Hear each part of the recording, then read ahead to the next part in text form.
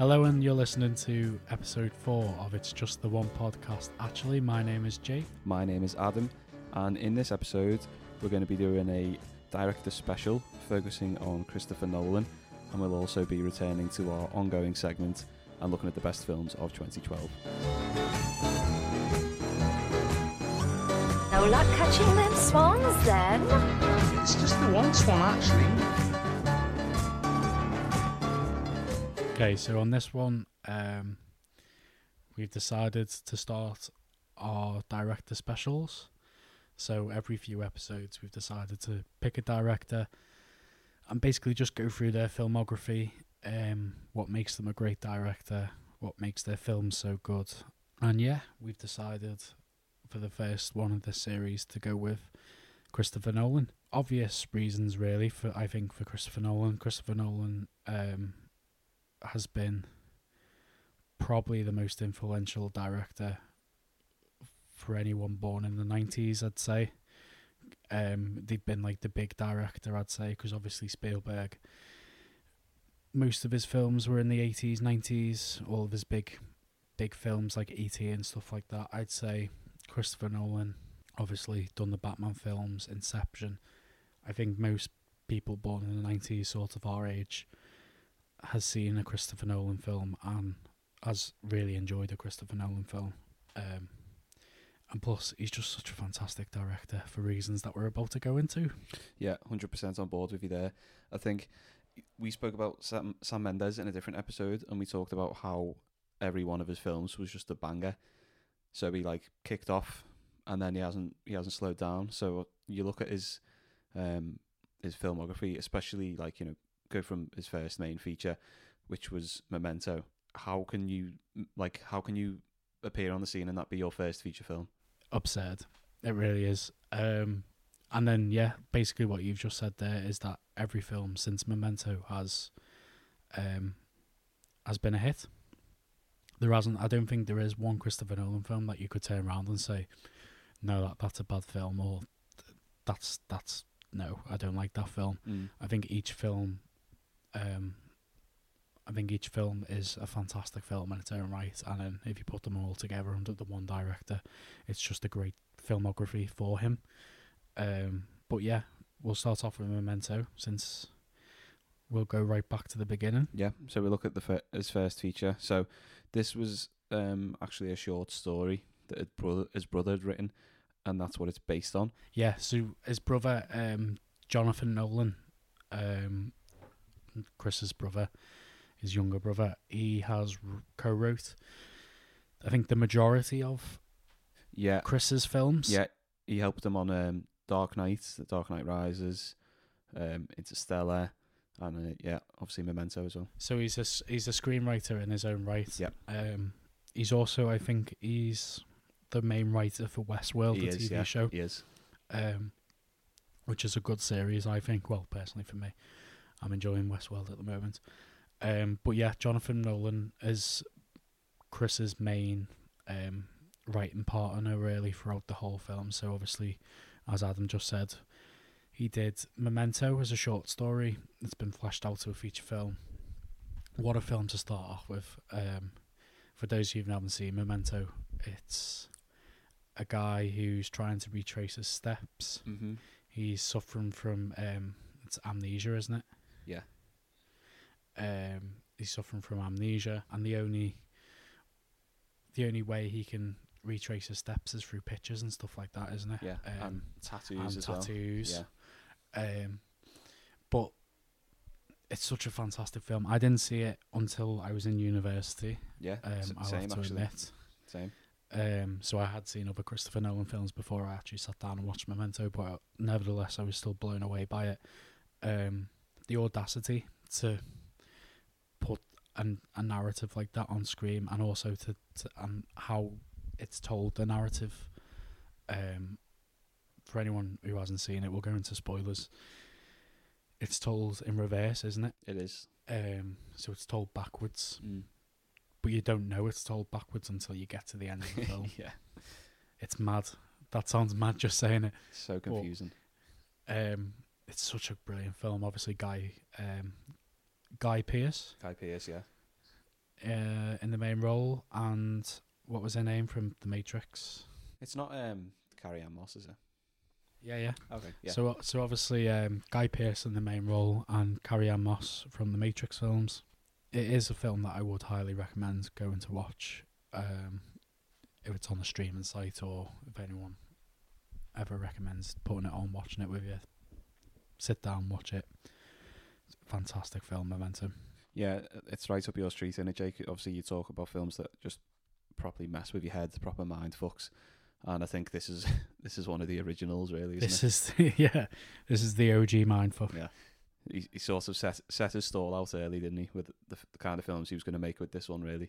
He did. He sort of told us what his intentions were for the long run with this one. Yeah. And he hasn't turned back since, really, has he? Well, he's probably gone a bit further, if anything. He has. There's no going back now.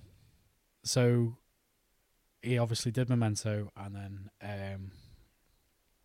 a film that I completely forgot about, I'll be honest, until researching, looking into him a bit further. Insomnia, which I believe you haven't seen. I haven't. I have not seen it. Insomnia stars Al Pacino and Robin Williams. It's one of those creepy Robin Williams roles where he's like a serial killer sort of deal. Basically follows two I think it's LA, if I remember correctly, two LA detectives who are sent to a town in Alaska, right, to look into a series of murders, and then the town, so happens it's the days are longer there, so it stays light longer than 24 hours, so it's just constantly daytime there. So obviously they can't get to sleep or anything like that, and they're trying to investigate a murder, and he starts like hallucinating and going a bit crazy. Oh, cool. But Robin Williams is the bad guy. He's the serial killer. Spoilers. Nice one. I haven't seen. But no, you know straight away because he's not doing all the jokes and the laughs. He's in the serious role of Robin Williams. But he did. It's weird. It's always weird watching Robin Williams in a serious role because I always go back to the image of him doing the transformation into Miss Doubtfire, and then there's like an image of him trying to like seriously kill someone, and then there's "hello dear" and all stuff like that. But he was such a great actor. Obviously known for his comedy roles, but here more serious role, and he's just absolutely superb in it. Al Pacino is just Al Pacino, as we always say on this podcast. Al Pacino has only one way of acting, and it is Al Pacino. But a brilliant film, honestly. Highly recommend it to you, Adam, and I highly recommend it to anyone listening. Fantastic film. And then he didn't waste any time making his next film, which ended up becoming a trilogy. But I think you've got some info about how the whole reimagining of Batman came about. So Batman is probably one of my favourite comic book characters. He is probably my favourite comic book character. So the story goes that Christopher Nolan approached Warner Brothers. Obviously, this is around 2003, 2004. Batman was a dead franchise off the back of, I think, Batman Forever, with the bat nipples, and Arnold Schwarzenegger as Mr. Freeze. Eyes to see you. Eyes to see you. George Clooney was Batman with his Batman card. It was a god awful film, and it killed the franchise basically. So Christopher Nolan approached Warner Brothers in 2003, with the idea to make a more realistic, more grounded, more noirish, set in the real world Batman story, Batman film, than the comic book version that probably went a bit OTT in the other films before it. Yeah. Obviously Warner Brothers seen his last two films, signed it off. He wrote the script again with Jonathan. Yeah. And the end result was Batman Begins, I think released in 2005. 2005, yeah. Really just kick-started probably one of the greatest modern trilogies of all time. Ooh. I would put it up there for me as a film trilogy. It's fantastic. Christian Bale's Batman, he's superb in it. It is an all-star cast, so Christian Bale, Michael Caine, Morgan Freeman. You've probably seen the films already. Yeah. But for me, Batman Begins, I remember going to see the Batman Begins with my granddad and being absolutely blown away by it. I remember thinking the noise that Batmobile makes is unreal. It just amazing. It just roars. Any car that roars, I'm all for it. It was a superb film. It is a superb film. Obviously, they went for the realistic, and it just hits. It really does. Yeah. It was very noirish. If you go back and rewatch it, Joffrey is in it. Is he? For all those that don't know, Joffrey is in it. Joffrey plays a little child in it. Ah. Cillian Murphy as well. Yeah, Cillian Murphy's in it. Scarecrow. Yep. Just superb film. Batman Begins. Honestly, if you've never seen the Dark Knight trilogy, what are you doing? I know. It's a great film. Batman Begins is fantastic. I must admit though, it's not to put anything bad on the films. It is my least favourite of the three. Out of the three, Yeah. I put the third one last. Oh, really? I think it's my second favourite. Okay. Well, we all know what the best is. Oh yeah, Batman Forever.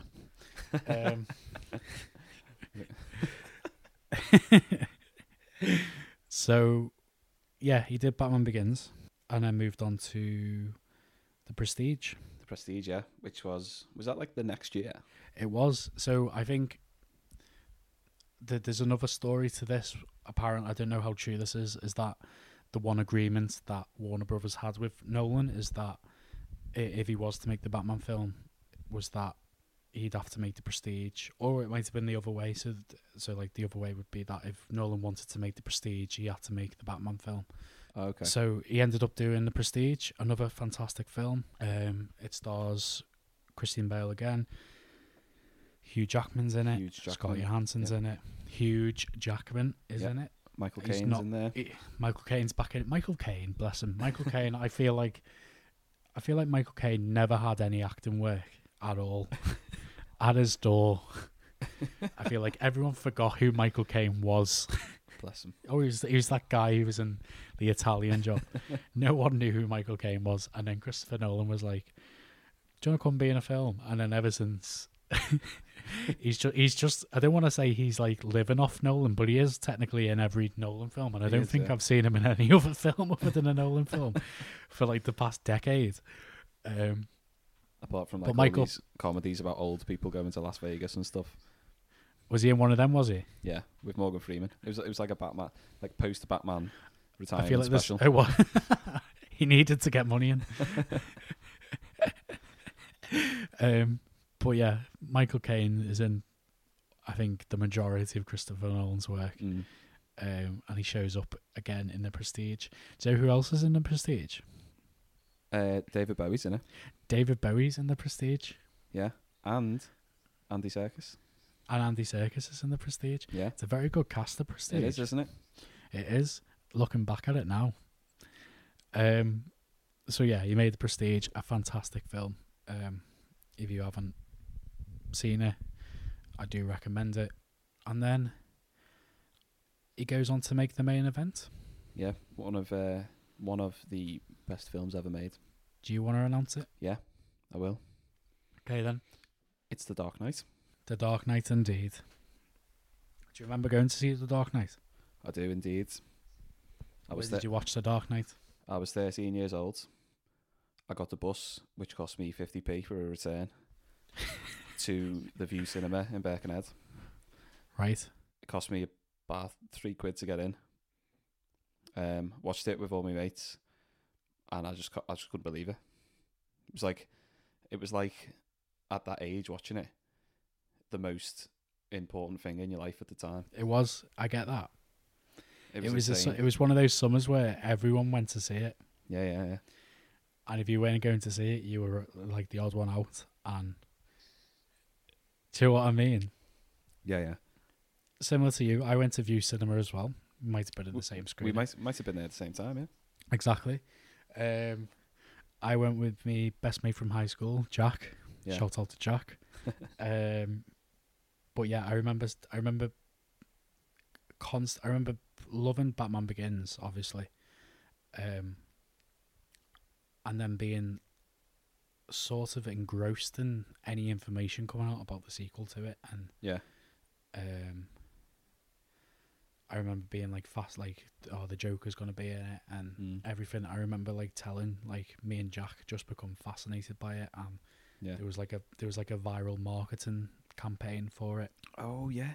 and we were like hooked on that. So like by the time the film come out, we were just there. Like That was soon like one as of the it's out, we was first, there. like online marketing campaigns, wasn't it? Like Yeah. like in that sort of fashion. It really went for it as well. So there was like a news article from the Yeah. Gotham Gazette, Yeah, it was so cool. and once you clicked on stuff, like various little Joker things would start to appear. Yeah. It was such a good campaign.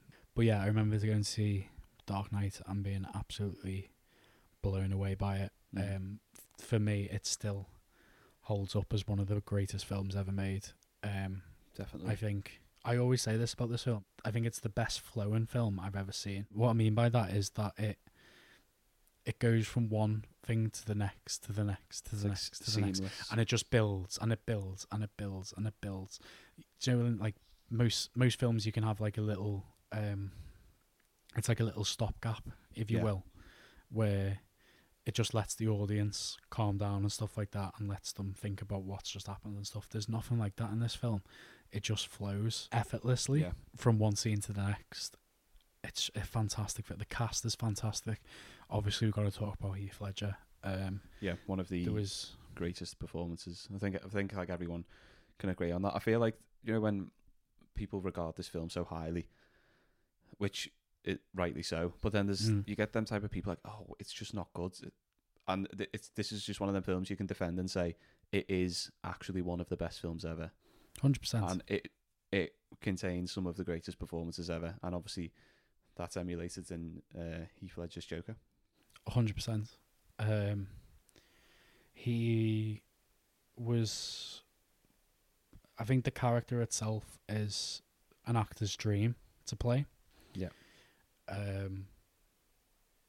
But I also think you've got to be bold enough to go your own way with it. You can't just rely on the source material. And I think he fully got on board with Chris's real world sort of world building, and he sort of become he was like a terrorist sort of Joker.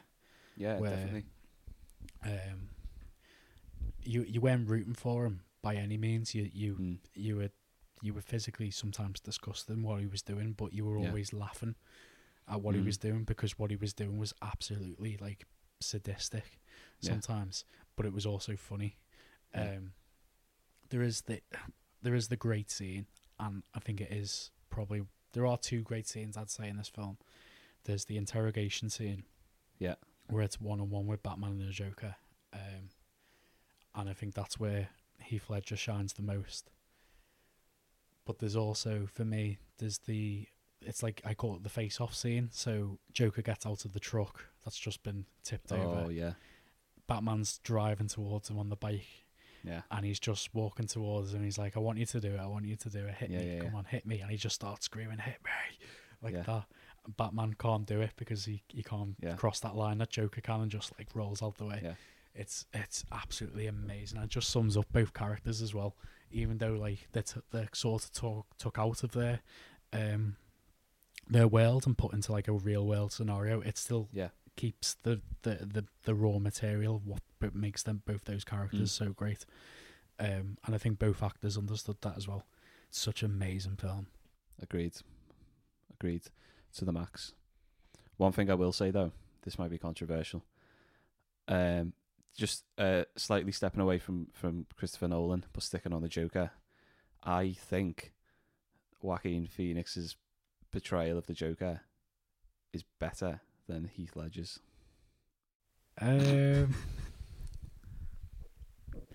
I like Joaquin Phoenix's portrayal. No, I loved his portrayal. It was fantastic. It was really, really strong. It was really We can talk about this another time if you Heath like. Ledger's Heath Ledger's performance. I don't know. I think Heath Ledger's was probably. I'd probably put Heath Ledger above Joaquin's, only because I think Joaquin wasn't playing the Joker throughout the whole film. He was playing a different. He was playing two characters, really, wasn't he? And he only played the Joker towards the end of the film.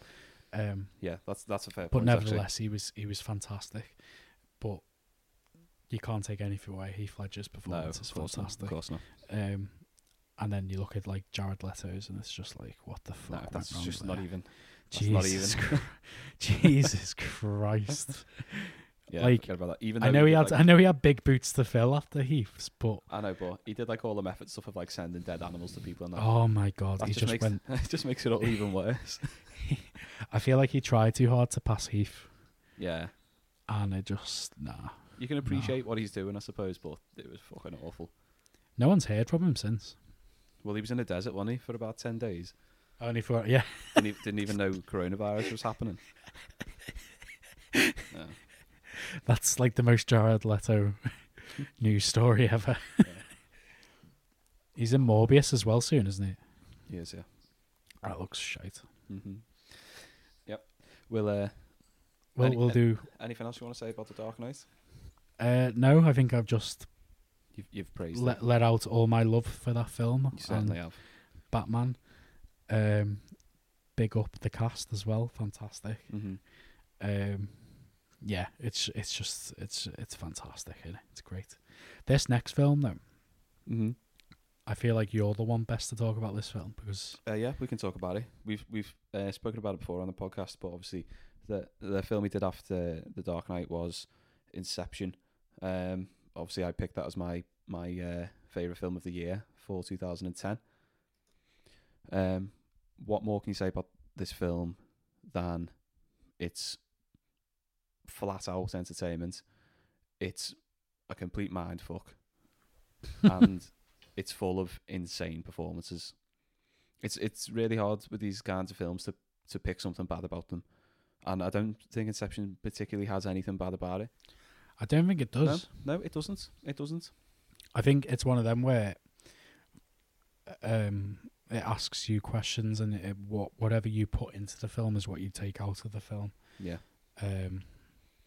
But no, I know you're a massive fan of that film, as am I love I. it. I think it's absolutely fantastic, and it's probably one of the boldest blockbusters I've ever seen. Definitely. Leonardo DiCaprio is fantastic, as you say. The cast is brilliant. Yeah. And it is one of those. It's in that category of films that just fuck with your head, and Yeah. I'm all for them. It's sort of like I like that kind of film where it's obviously it's completely unrealistic, but it's always so believable. Like the world that gets set up for you is so believable. And I think that runs through his work. It does, Especially Christopher Nolan's work. Is that Interstellar. yeah? We'll come into Yeah, we will. But We'll go on to Interstellar, but you're definitely right. Is that the ideas and stuff that he's dealing with are so like otherworldly. Yeah, But it's amazing how he can ground them in the real world. exactly. Like the fact that he says, "Oh, it's all in your dreams," so basically you can believe it, and that feels like it should be a cop out, but it's not. Yeah. The fact that at the end of Inception, are they 4 levels deep? Well, Leonardo DiCaprio goes 4 levels deep. So they go. I think they are. I think by the time because So they're in the van. no, I think the van. So I think it's the van and then the hotel. Yeah. Then the mountain, And then the mountain, and then and then Leonardo goes into the fourth. Yeah, so the fact that like they're in a dream within a dream within a dream within a dream. If someone told you that concept, you'd be like, "That sounds fucking shit. That sounds stupid." But the fact is that it's not. You're fully engrossed, and you're like, "I can believe this." It's an outrageous film. It really is. What do you think about the end? What's your opinion? I was about to say this. What do you take from the end? So, I like the idea that he's still dreaming. Isn't it?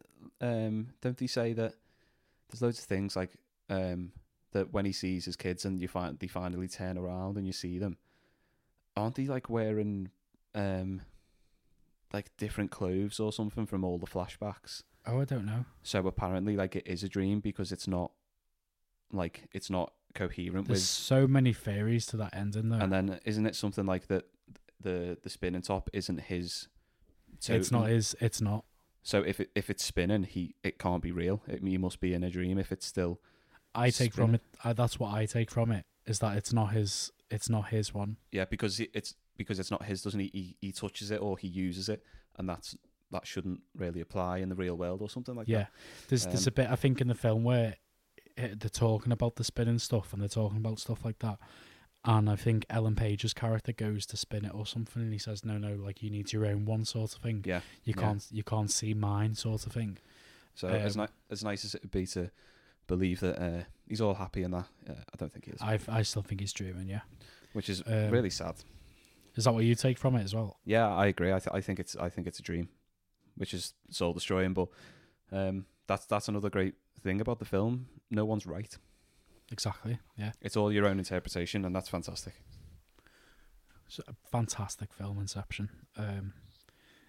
Yeah, Adam's just done it justice there. Let's move on to the next. Another 2 years later. Does he go back? He goes back, doesn't he? He does. He goes back. So this one Goes back is to finish what he started. this is the conclusion to the Dark Knight trilogy, Dark Knight Rises. Mm-hmm. I don't think there's been a hype for a film. I think for like this since probably. I think there was this, and then it literally skipped loads of years, and then the next film where the hype was like this was probably Avengers: Infinity War, Oh yeah. where everyone was just gasping to see that film. It's fantastic, honestly. I know I've just said before that it's probably like the one that I least like out of the three, but that's no means it's a bad film. Yeah. So, for anyone that doesn't know, Christian Bale comes back as Batman. He's been away a few years, hasn't he, after the events of The Dark Knight. Mm-hmm. And he basically has to come and face a new threat, which is Tom Hardy's Bane. Mm-hmm. I'd say Tom Hardy's Bane is not just... I wouldn't say it was as iconic as Heath Ledger's Joker, but I'd say it is pretty iconic role. It is, yeah. And it's such a fantastic role as well. Similar thing with what you said about Joaquin Phoenix taking the shoes of the Joker. It's like when you've got a film like The Dark Knight, it's unbeatable. Obviously, the Dark Knight Rises is fantastic and Tom Hardy's fantastic, but it's never going to be better than what came before. I think he knew that as well going into it. I think I don't mean to say that as in, oh, we won't top Dark Knight, like we won't be able to beat that. But I think he knew going into it that Dark Knight was such a good hit and that so many people loved it that the third film wasn't going to please everyone. Yeah. So I think he did go a lot more over the top, and I think he did put he did raise the stakes a lot more. Yeah. Obviously, like it was like nuclear bomb or something, wasn't it? But it's such a fantastic film. I think, obviously, Christian Bale. I think out of the three, I think this is Christian Bale's best performance as Batman. I think he absolutely nails it in this film. Anne Hathaway is absolutely superb as Catwoman. It is literally just Anne Hathaway and Michelle Pfeiffer, the best two Catwomen. Tom Hardy's Bane superb.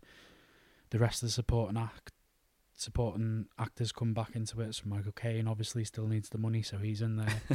Morgan Freeman's about. It's a fantastic film, Dark Knight Rises. I remember going to see that with all my mates, and we all come out of it buzzing. Littlefinger's in there as well, isn't he? Oh yeah, at the start, Littlefinger's in there. Scarecrow comes back into it. I remember the end bit, sitting on the edge of my seat in the cinema, literally leaning forward, absolutely hooked. Yeah. On that film and that ending, because I was like, what's gonna happen? And then obviously you get like the ending as well, and I think that was the most perfect way to end the trilogy as well, as that he gets out of it and he's happy and stuff like that, and he's away. He gets his ending, doesn't he? He gets his ending exactly, and I love the little Michael Caine nod. Yeah, that's boss. It's such a nice little nod in it. He's nodding. I like to say it as a sarcastic nod, like he's nodding, like yeah, trilogy's over. What the fuck am I supposed to do now?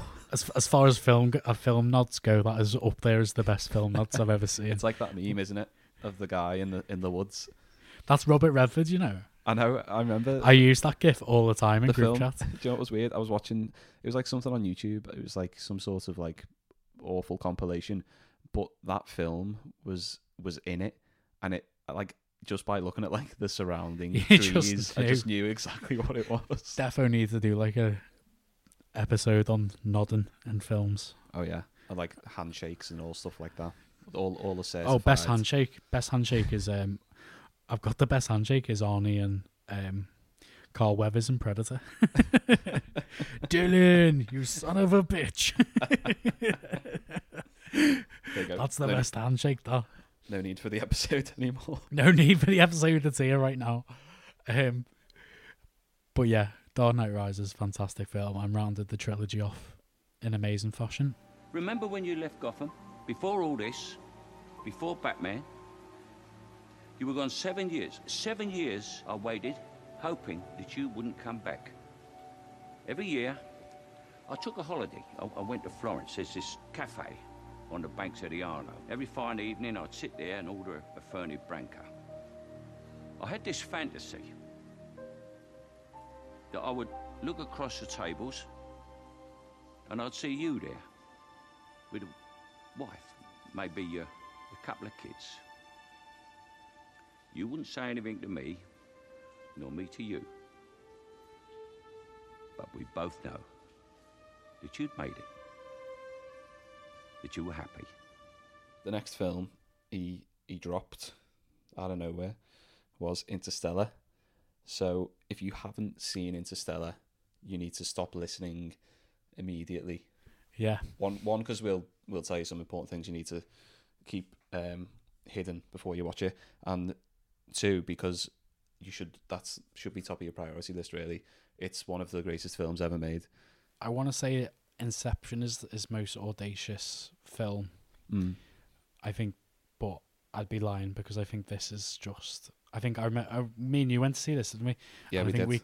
We came out of it, and I think I remembered. I think the credits were coming up, and I turned to you and I said, "I can't believe someone's wrote that film." Yeah, I think we were just sort of never mind making the film.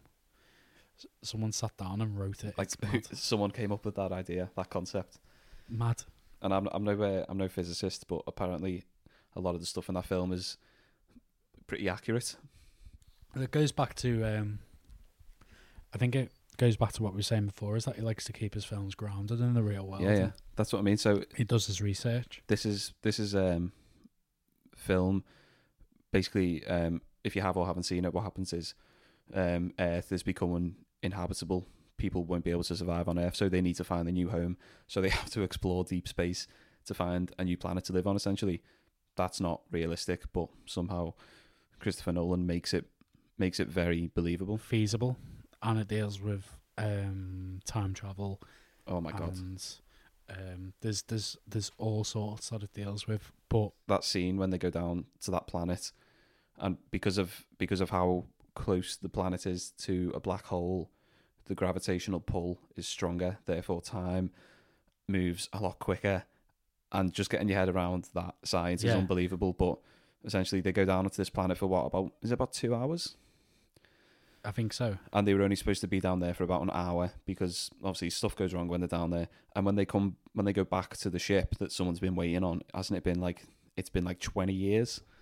20 or 30 years. And it's he's an old insane. Man now. And it's accurate that would happen. It's insane. And he video links his kids. So his kids are like, his daughter's like 8. But when he goes down to this planet, then he comes back up and she's in her 30s or something like that. Yeah. It's getting your head around it is absolutely insane, and it's fucking real. And that's only like what 5 minutes of the film, and it's about 3 hours Yeah.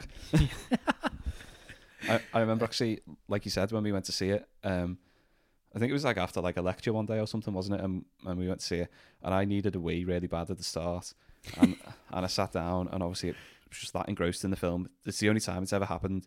And when the film ended, we like stood up to leave, and I couldn't stand up because I needed a piss that bad. Like I was like keeling over with the pain in my bladder, but I didn't feel anything until the film ended. It was unbelievable, It's just crawling out the onion. literally. I had a piss for about 7 minutes. Yeah, Interstellar. On that note, Interstellar.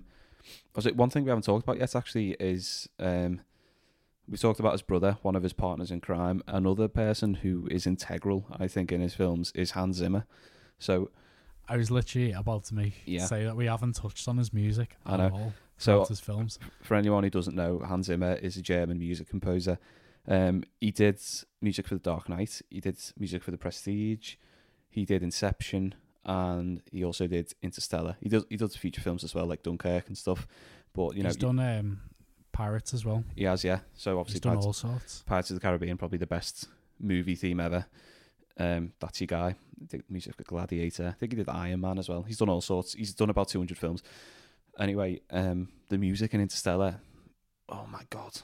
It's I think in terms of film soundtracks, it's probably up there for me, top 3. Yeah, it's amazing. I remember downloading it straight away. Yeah, Hans Zimmer, obviously, before Interstellar, had done countless film scores, but I just feel that he was saving something for Interstellar. I feel like you feel like he's had this music in his locker for like a good 10-15 years, yeah. and he's waited for the perfect opportunity to drop it. One of the most it's so beautiful, that soundtrack, honestly. Amazing piece of work, Hans Zimmer.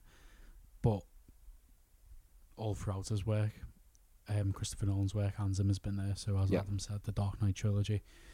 I think one of the most iconic themes is that Batman theme.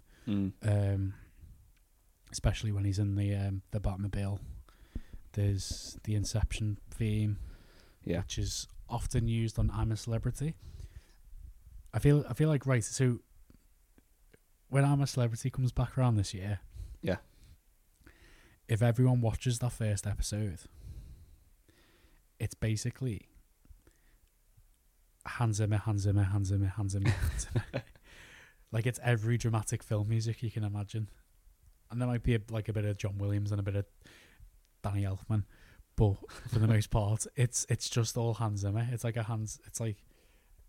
think one of the editors in I'm a Celeb just absolutely loves Hans Zimmer. Just devotes the first episode to him. But moving on, no, Interstellar is unreal. Honestly, it is. Matthew McConaughey. Oh, do you know what? I really don't like him. All right. I really don't like him, but that film, it can't.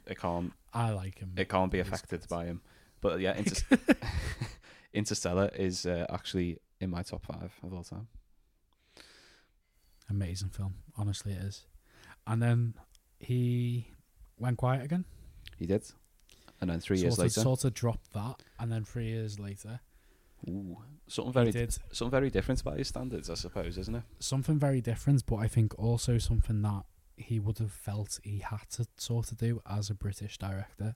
So yeah, definitely. I think when we talked about Sam Mendes on the first episode, we said that British directors have got this habit to have at least one film in their filmography based on the war, based on one of the wars. So obviously Sam Mendes is 1917, and then Christopher Nolan with Dunkirk. Again, me and you went to see this film. We did. It was, what year was that? 2017. 2017, yeah. It was such a great year for film. I think me and you were just lived in a cinema that year. Yeah, we did. But Dunkirk, absolutely fantastic film, and it sort of goes back to his first film, Memento. Yeah. in like a little narrative sort of way. Very chopped up narrative. It follows three different stories. Yeah, Yeah. I think 3 or 4. Yeah. So it follows a few different stories, and then obviously they all come together for the third act. Yeah, Don't they? And so he brings back some faces he's used before. So this is Tom Hardy's third appearance with Christopher Nolan after yes, Inception yes. and Dark Knight Rises, and it's actually a really fucking good performance from Tom Hardy, because the majority of the film he has that sort of like mask over his face because he's a pilot. It's the same as Bane, isn't it? Exactly. So literally 80-90% of his acting is with his eyes. It's unreal. It's insane.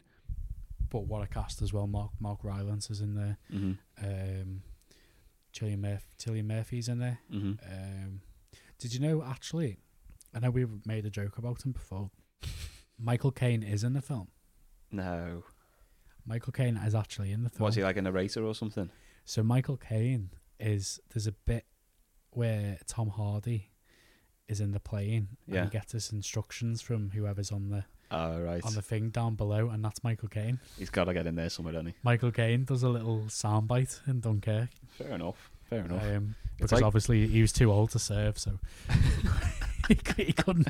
He had to figure him in somehow. He had to get his paycheck to him. He's like Michael Caine is what Samuel L. Jackson is to Quentin Tarantino, isn't he? Yeah. It's like a little side piece. It's like Oh. if Christopher Nolan's riding like a big chopper like motorbike, Michael Caine's in a little sidecar next to him. I don't even think I say all this. I don't even think Michael Caine's a good actor. I think he just does the same thing in every film. He's just a polite old fella who has a He's nasty just he side. is. So basically, every old fella in the I think- UK ever. His biggest range has been the Muppets Christmas Carol with, with Scrooge. That's the most he's like overstepped. There's something I want to talk about in Dunkirk actually, which I got onto when I was watching it, and it made me feel really uncomfortable. I didn't know what it was, so I did some diving. So Go on. there's an audio technique in the film called the Shepherd tone. So what this is when you watch the film, you'll notice there's constant music throughout the majority of the film, and a lot of it is like a ticking sound, like like a countdown. So this technique, obviously Hans Zimmer, he did it. We didn't invent it, obviously, but he uses it. So what they do is they stack certain sound waves that are an octave apart. So if you don't know much about music, so there's 8 notes in a musical scale. It goes from A to G, and then it goes back to A, but it's an octave higher. So it's like, the same notes but higher pitch. So they stack these notes on top of each other that are an octave apart, and then it creates an illusion, like a loop, that the music is eventually like getting to a crescendo or going down to a crescendo, but it never actually does. So this music goes on forever in this sort of loop, but you're convinced that something is going to happen. So this music literally sits all the way through the film, and it's used like a ticking clock. So that's how it works, like up, down, all the way through. So you're basically shitting yourself the entire film. Yeah. Even though sometimes stuff isn't even happening. It's so... You are on the edge of your seat throughout the whole film. So insanely clever, that technique. It's such a fantastic film. As I said before, it goes back sort of to Memento and that narrative rejiggling of the narrative sort of thing. You're not too sure what's happening when sort of thing. But I didn't know that. That's amazing. No, it's so interesting. So interesting. It goes back though, doesn't it? So Hans Zimmer. Yeah. I think feels like he has to give his best to these sorts of films. Yeah, with yeah. Nolan. I feel like when you've got them, like this collaboration in film of a director like that and a music composer like that, you sort of expect one thing, but then they just like throw something completely new into the mix. Awesome. Yeah. Amazing. What's your best Christopher Nolan film? Before easy one for you, well, I think. Well, I know I picked Inception as my film for that year, but my favourite Christopher Nolan film is Interstellar. Interstellar. Mm-hmm. I'm assuming yours is Dark Knight. Yeah. I do want to give a shout out. That's not saying Interstellar's bad. Interstellar's absolutely amazing. But all his films are insane. Well, the ones I've seen at least. I need to watch Insomnia and The Prestige. I've had The Prestige on DVD for about 7 years and I still haven't watched it, but I will. Get it watched, lad. I'll watch it tonight, mate. One film I want to give a shout out to. I don't know if you've seen it. It's one of his short films called Doodlebug. Have you seen it? I haven't. So it's like you're following this guy, and he's like miniature, but you don't know that until later on. And he's like a bug, and someone's trying to squash him who's full size. And it's only about 10, 20 minutes long. And it's basically like this guy trying to crush a mini guy, but then at the end of it, he gets crushed by an even bigger guy. Mad. It's cool. It's really cool. Absolutely it's interesting. bonkers. It's like black and white. All Is it? weird and little short film. I'll Very give good. that a watch. It's on YouTube, I think. So yeah, that wraps up our episode 1 of our director series, Christopher Nolan. Obviously, we got one coming out this year, hopefully. But oh yeah. Sorry, before we move on, he's got a film hopefully coming out this year. Obviously, due to coronavirus, films are being pushed back. Yeah. But hopefully, as planned, we should be able to have another Christopher Nolan film this year, and that is called Tenet. Tenet. It looks fantastic. Yeah, It looks weird. It looks. We talked about it, I think, on the last second episode. But it's exactly what you expect. Robert Pattinson's in it before he becomes Batman. The guy from BlacKkKlansman's in it. Yeah. And Michael Caine's back in it, obviously. Needs that paycheck. But yeah, it looks fantastic. Another one to look forward to, and it looks like it's going to be another hit. Definitely. So that was Christopher Nolan.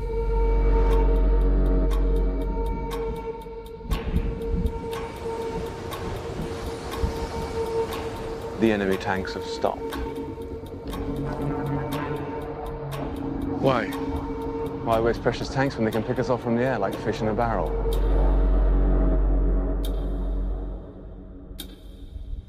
There are 400,000 men on this beach. Okay, so on this next segment, we are going to go back to reviewing films of the past decade. Obviously, the last two, we've done 2010, and we just about did 2011. What a fucking shit year that was. You had Iron Man 2 on one of yours as well. Oh, shut up, will you? I think it was 2010. It was 2010, yeah. But now we come to 2012. And my memory of this year is that it was very good, and I looked, and it is very good. What a year for film this was. Blockbusters in particular, I think, just absolutely nailed it this year. But there was a few bad ones that we will give some mentions to, and obviously a couple of honourable mentions. So yeah, we're going to start now with Adam's going to give us his first one. So we're going to, if you're not familiar, we're just going to do our top 5 for each year. And Adam gets the first pick. Okay, so the first one, this is no particular order, the top 5, but obviously it's not going to be number 1. But one of the films I have in my top 5 is The Cabin in the Woods. So if you haven't seen this, this is a... Is this not in your top 5? It's in my top 5. It's just not number 1. It is in your top 5. Yeah. Okay. If you haven't seen this, it's a very interesting take on a horror film. So you sort of get pushed into this world. Obviously, the title explains it. It's a bunch of teenagers going to a cabin in the woods, which is the biggest stereotype for a horror film going. So you get all these sorts of genre expectations. You know, you have the stereotypical characters.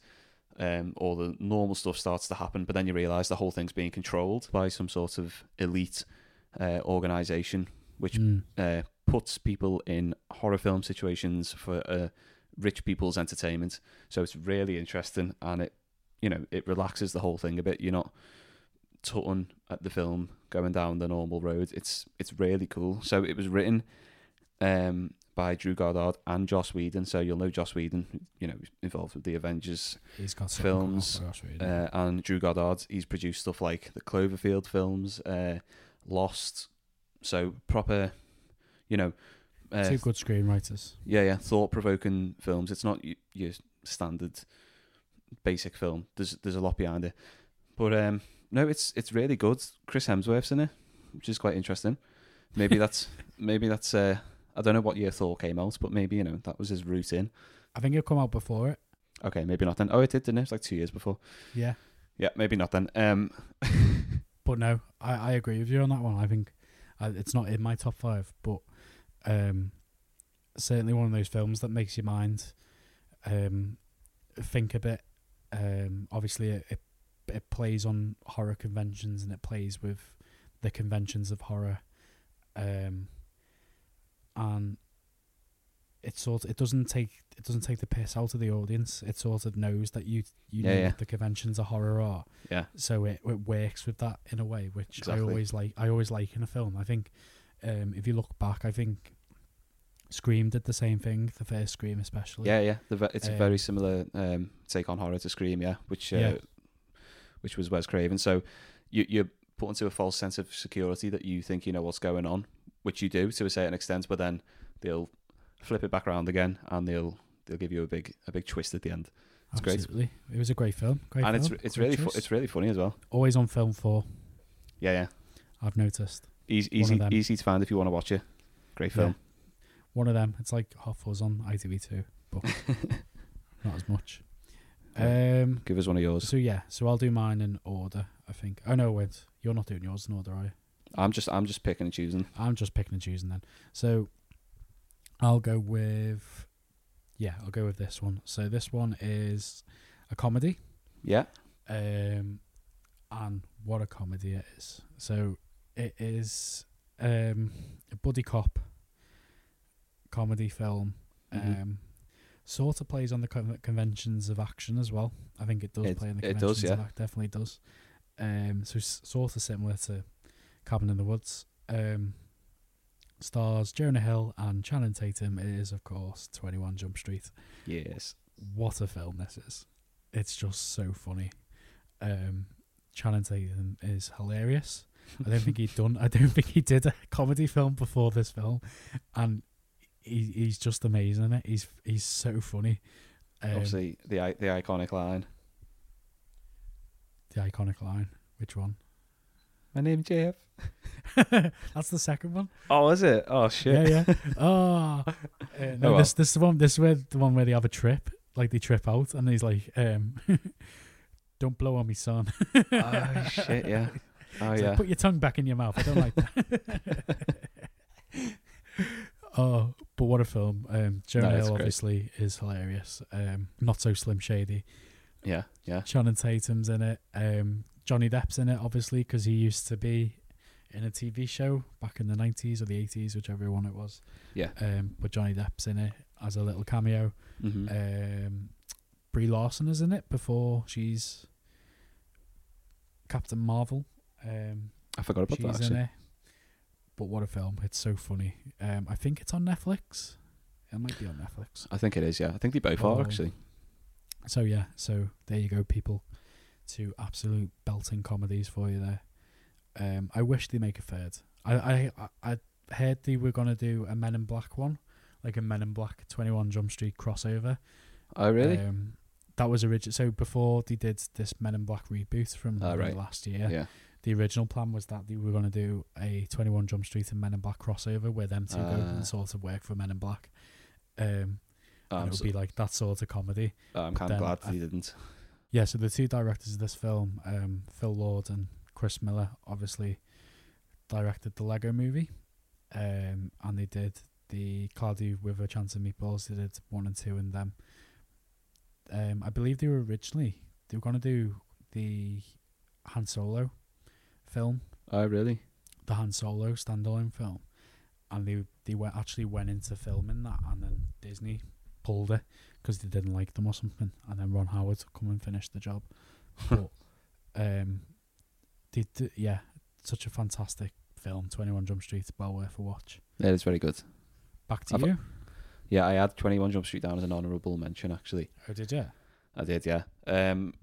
I'll just blast through some films, come back to them if you need to, but these are films that I've got written down that didn't make my top 5 or my honourable mentions list, and they are The Hobbit, the first Hobbit film, the first Avengers film, and The Dark Knight Rises.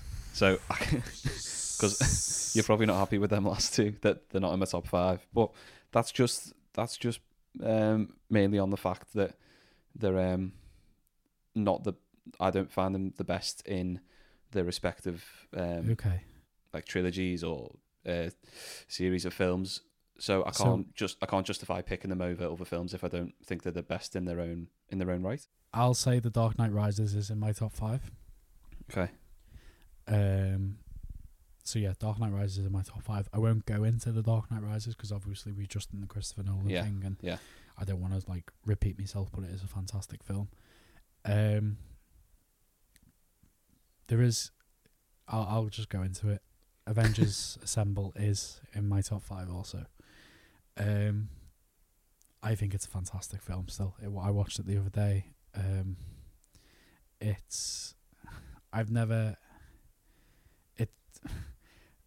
So when I was a kid, you watch like Spider-Man and X-Men and stuff like that, and they always cross over, you know, in like the Yeah. cartoon and stuff. Yeah. And I always in my head thought, oh, that would be amazing in the film and stuff like that. Like, oh, Yeah. and they'll never do it and stuff like that. And then they did it, and Avengers Assemble was that. And then obviously from Avengers Assemble, it's just absolutely skyrocketed. So if we didn't have Avengers Assemble, we wouldn't have Endgame, we wouldn't have Infinity War, Very true. Civil War. It was the launch pad for everything that came after it. And it's also, I think it's got the best. I think it's top 3 easily for the best one-liners in the Marvel films. I think Iron Man has like the best one-liners. The bit where like Loki goes to like try and turn him, and he just taps on his thing and he goes, "Performance issues on uncommon." There's the bit with Hulk where he like smashes Loki. Oh, of course, yeah. Back and forth. There's the bit where Bruce Banner turns into the Hulk and says, "That's my secret. I'm always angry." Yeah. And then absolutely fucking slams that big space whale. Oh, I'm gonna start There's using so that many I'm gonna start using that as an insult. You fucking space whale. But Yeah. no, it's fantastic. Iron Man gets all the best one-liners. Yeah. It's got an amazing action, I think, and I still get goosebumps watching that bit where it tracks around them and the Avengers theme comes on, the classic and shot. it's just like absolutely amazing. Yeah. I mean, obviously, we spoke about The Dark Knight Rises. It just doesn't make top 5 for me. Obviously, we've said how good of a film it is. In terms of Avengers, massive MCU fan. But I just don't rate that film highly enough within the MCU to be able to put it in my top 5 of this year. That makes sense? We need to do an MCU. Oh, yeah, definitely. Like, I think soon. Like, we need to do best to worst. Oh, yeah, Or let's do worst it. to best, even. Let's do it. Yeah, yeah. We need to rank the MCU films. Definitely. Because Avengers Assemble is probably still in my top 5. It's amazing. I'll throw it back to you then. What's the next one? I'm going to put in another honourable mention. I won't talk too much about it, but we mentioned Tom Hooper in the last episode. Tom Highbrow Hooper. He did Les Mis. He did Les Mis in 2012. He did Cats. To talk about Cats. He did Les Mis as a better musical. This is I don't think it's a secret to many people, but it is also a guilty pleasure. I love musicals. I think they're great. And Les Mis, but the story alone of Les Mis is insane. It's a fantastic story. I've never seen it. Oh, mate, watch it. Just watch it. I know it's a musical, but watch it.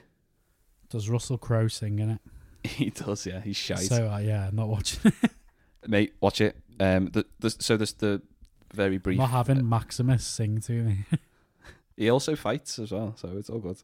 Oh, okay, I'll watch it. He has a big standoff with Hugh Jackman, Huge. but they also sing during the entire thing. So I think obviously they made Les Mis in like 1993 or something with Liam Neeson, and it wasn't very good. But the story, as it stood the test of time. It was written. I don't actually know when it was written, but obviously it's set in the French Revolution in the 1800s. Fantastic story. There's so many levels to the story as well. It's not just one story arc. There's so many subplots and none of them sort of escape the film. They're all really interesting. You get invested in all of them. And they did. I think it was the first film to do it as a musical. Anyway, it was all live singing. So it wasn't really? it wasn't pre-recorded. So all the actors wore earpieces where they had a live pianist playing into their ear. So if they change pace or tempo, well, obviously that's the same thing. If they change pace or pitch, they'd have a live musician to change with them. So all the singing in the film is live.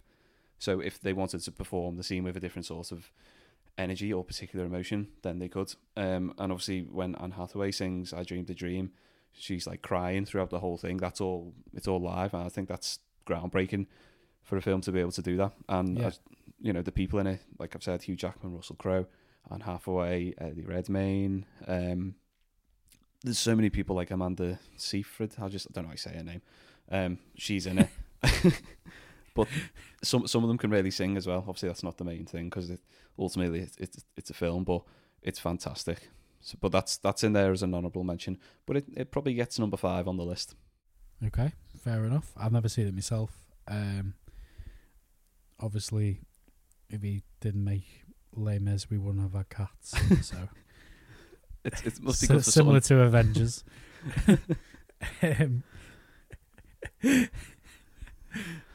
We need to watch Cats. I feel like we just need to. Let's do it. Let's get really drunk and do it. Like let's record as we watch.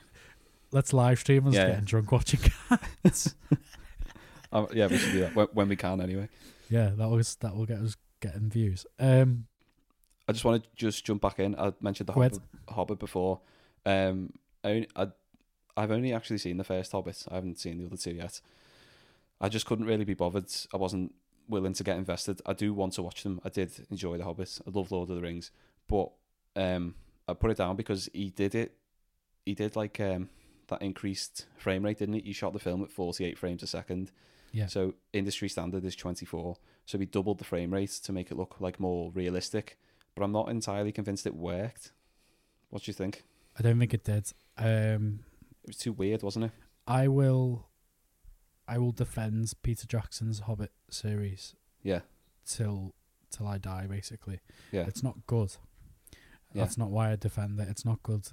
It's because Peter Jackson originally wasn't going to direct the Hobbit films. Originally it was going to be Guillermo del Toro. Right. And he literally wrote the scripts. And if you know Guillermo del Toro's work, he works a lot with like real. He does work with CGI, but he tries not to. So it's a lot of real characters and like Pan's Labyrinth and Shape of Water and stuff. Yeah. So it's like everyone in costume sort of thing. And he'd done about 2 years worth of prep for like costume for like the orcs and for everything like that. Wow. Obviously Guillermo del Toro then dropped out of it. And I do believe Peter Jackson tried, obviously he was the producer, tried to find a suitable replacement. He couldn't, and then as studios do, because they've already committed money to it, started demanding stuff from Peter Jackson, i.e. we're not moving our release date, you still need to make this film. And then sort of, I think, pressured Peter Jackson into making this film. Yeah. Or these films. And to the point, I read once, to the point where he would call for lunch on set. And it's typical to have like an hour lunch on set. Yeah. And he'd sit on set in like these big massive green screen sets, and he'd just sit there and write the script and storyboard what he's about to do, and he'd sit there for 3 hours and think about what he's about to film. So he didn't have any storyboard or anything like that going into it. He'd just plan it all in his head. That's ridiculous. Before each thing. It's absolutely ridiculous. So to come out to the other side, obviously he didn't do all the orcs and stuff for all CGI, which I was a bit peeved off with, because I think they did such a great job in the original Lord of the Rings trilogy with like the real makeup and the real costumes. Really good job. Like that. But I think with all things to consider, I just don't think he had the time to get everything designed the way he wanted it. And I think in the end, what we got was probably not what he would have wanted to do, but what the studio sort of pressured him to do. I do think that I think he hasn't really done any films since, which is a shame. Because I do rate Peter Jackson as one of the great directors He's probably fucking Lord- knackered from doing them three films yeah. back to back. The Lord of the Rings films are amazing, and I think his King Kong film is an absolute masterpiece. Yeah. But yeah, that's me just going on a tangent about The Yeah. Hobbit. Well, give us another one of your top Definitely five. watched them. Definitely watched them. Oh, I will, yeah. Another one of my top 5 is... I've only got 2 left. I'll do some honourable mentions. Go on. So I've got here The Hunger Games. So the first one, The Hunger Games. I did actually enjoy the first one of The Hunger Games. Apart from one little bit which made me really, really laugh out loud in the cinema. Me and my mate just found it absolutely hilarious, and we almost got thrown out. It wasn't even funny. So I've got Hunger Games. I've got Looper.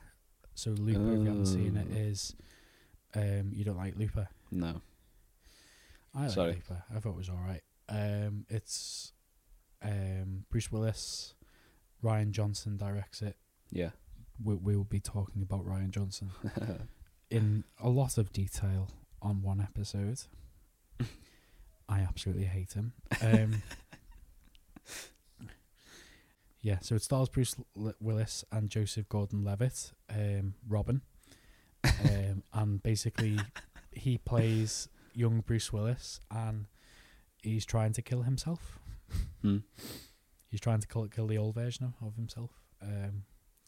Yeah, it's a good film. I found it all right. The other one I want to give an honourable little mention to is Dredd. Oh, yeah.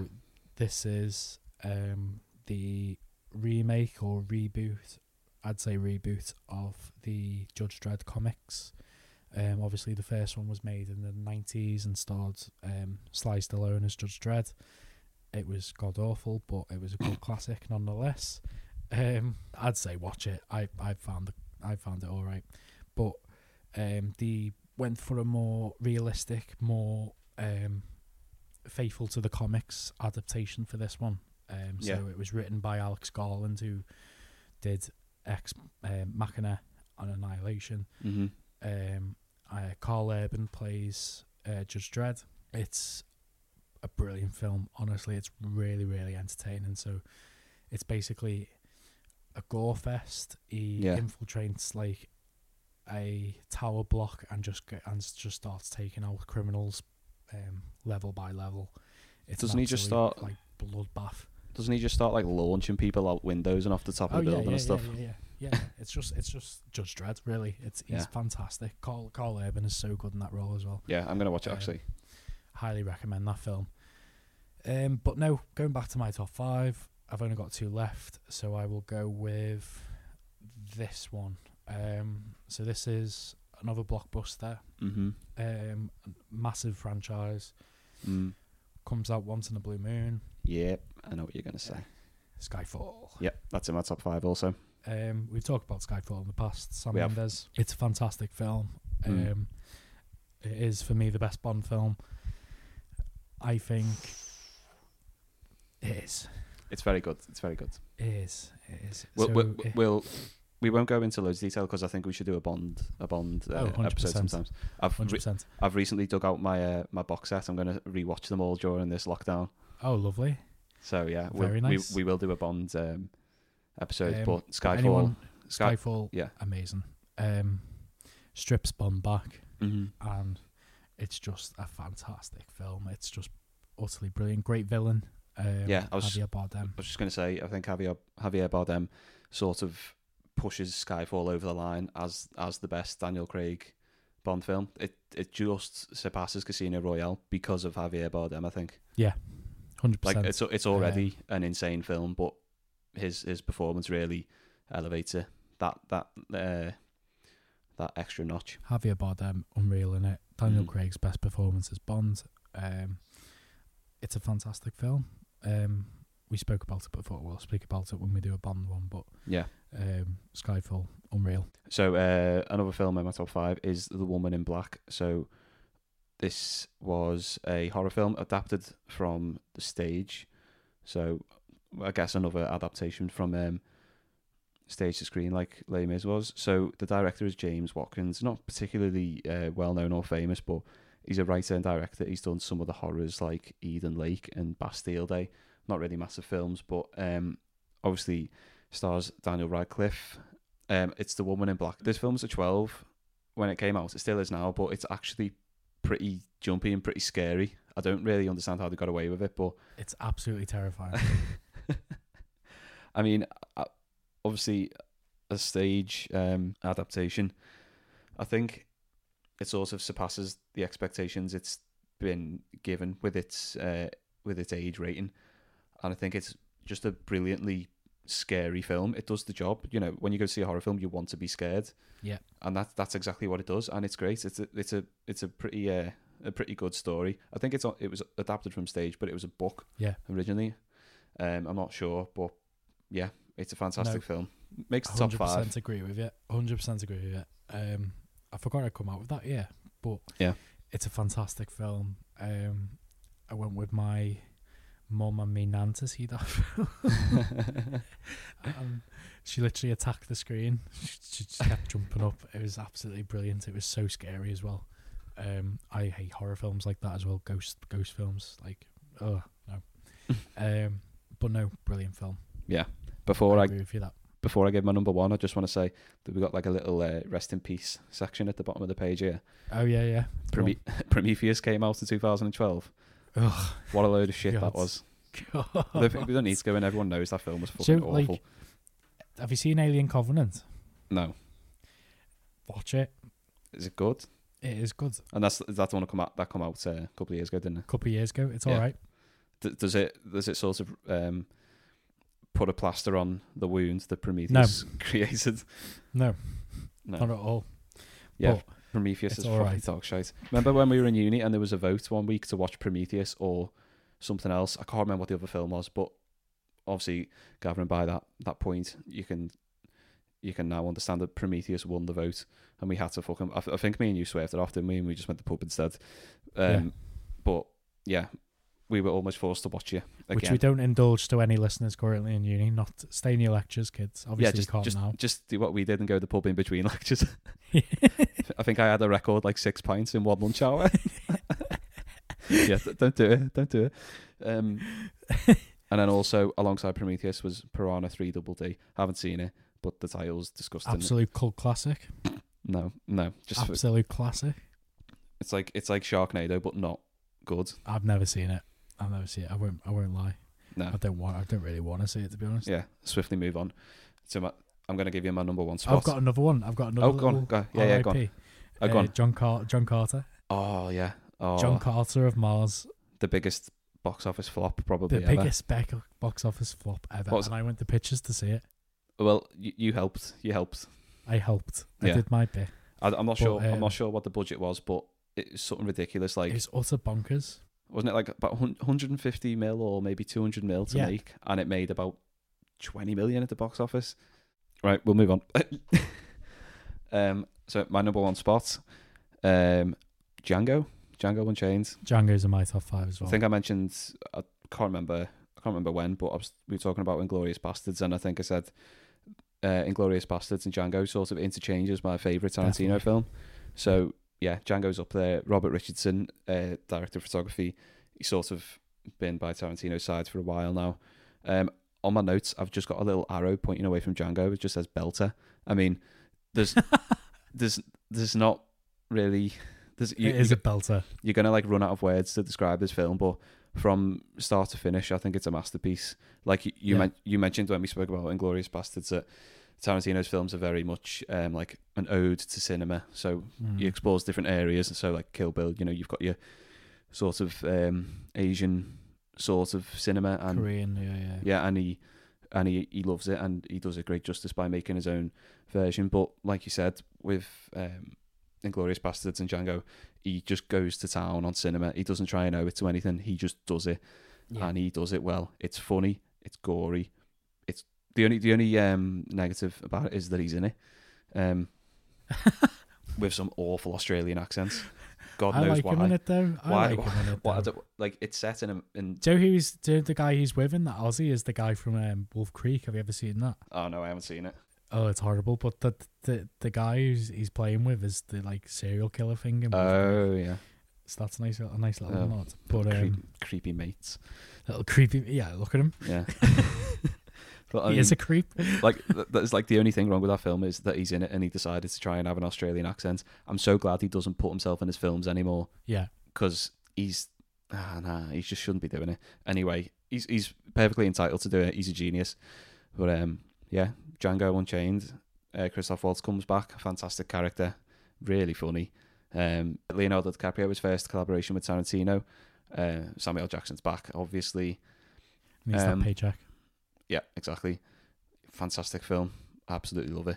I've never met anyone who doesn't like it, apart from all these touchy critics who can't handle the language in the film. But no, it's a classic. It's an amazing film. It is, and it's some great one-liners in it as well. Yeah. The D is silent. The D is silent. The bit where he's in the house and he's shooting everyone, and he says, "Say goodbye to whatever her name is." Like Mrs. Williams, or yes, say goodbye to Miss Williams. Goodbye, Miss Williams. Bang! It goes flying out the door. It goes flying. There's the bit where Leonardo DiCaprio gets all the best lines. Obviously. Oh yeah. You have my curiosity. Now you have my attention. Yeah. I love that. Great meme as well. There's some absolutely belting one-liners in there, and it's an absolutely belting film, like you say.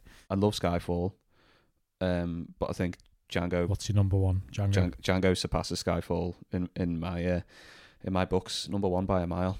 Quite happily say that. Ooh. Go on, but give us yours. What is it? This might be quite tough for you, actually. It's a toss-up between Avengers, Skyfall, and Django. And I'm gonna go with Django. Nice. I was hoping you were going to say that. I'm going to agree with you. I think it's absolutely cracking film. It is a cracking film. Yeah, I'll agree with you on that one. Nice. And Definitely Jamie Foxx. Django. Jamie Foxx is unreal. Yeah, Jamie Foxx. It was originally for Will Smith, wasn't it? Yeah, and I'm so glad Will Smith is not on that film. Yeah. It would have been. I don't like Will Smith. Far West. You don't like Will Smith? I like him as a person. I don't like him as an actor. I like Fresh Prince. I just don't like Will Smith in films. But then again, I like I Am Independence Legend. Day. I like Men in Black. I Am Legend. Maybe I, Robot. Maybe retract this statement. It's just because I watched the remake of Aladdin and I fucking hate him. I haven't seen it yet. You can't redo the genie. Anyway, I'm gonna 2012 film. Gonna cut that bit out before as we well. absolutely kick off at Will Smith. I do apologise, Will. Adam's in lockdown. I was just kind of hoping you'd pick Django as well, because I wanted to end the episode with a little Django soundbite, and now I can. I agree. Django Unchained, best film of 2012. 100%. Well, gentlemen, you have my curiosity, but now you have my attention. Hey! Lay your palms flat on that tabletop. If you lift those palms off that turtle shell tabletop, Mr. Pooch is gonna let loose with both barrels that sawed off. There have been a lot of lies set around this dinner table here tonight, but that you can't believe.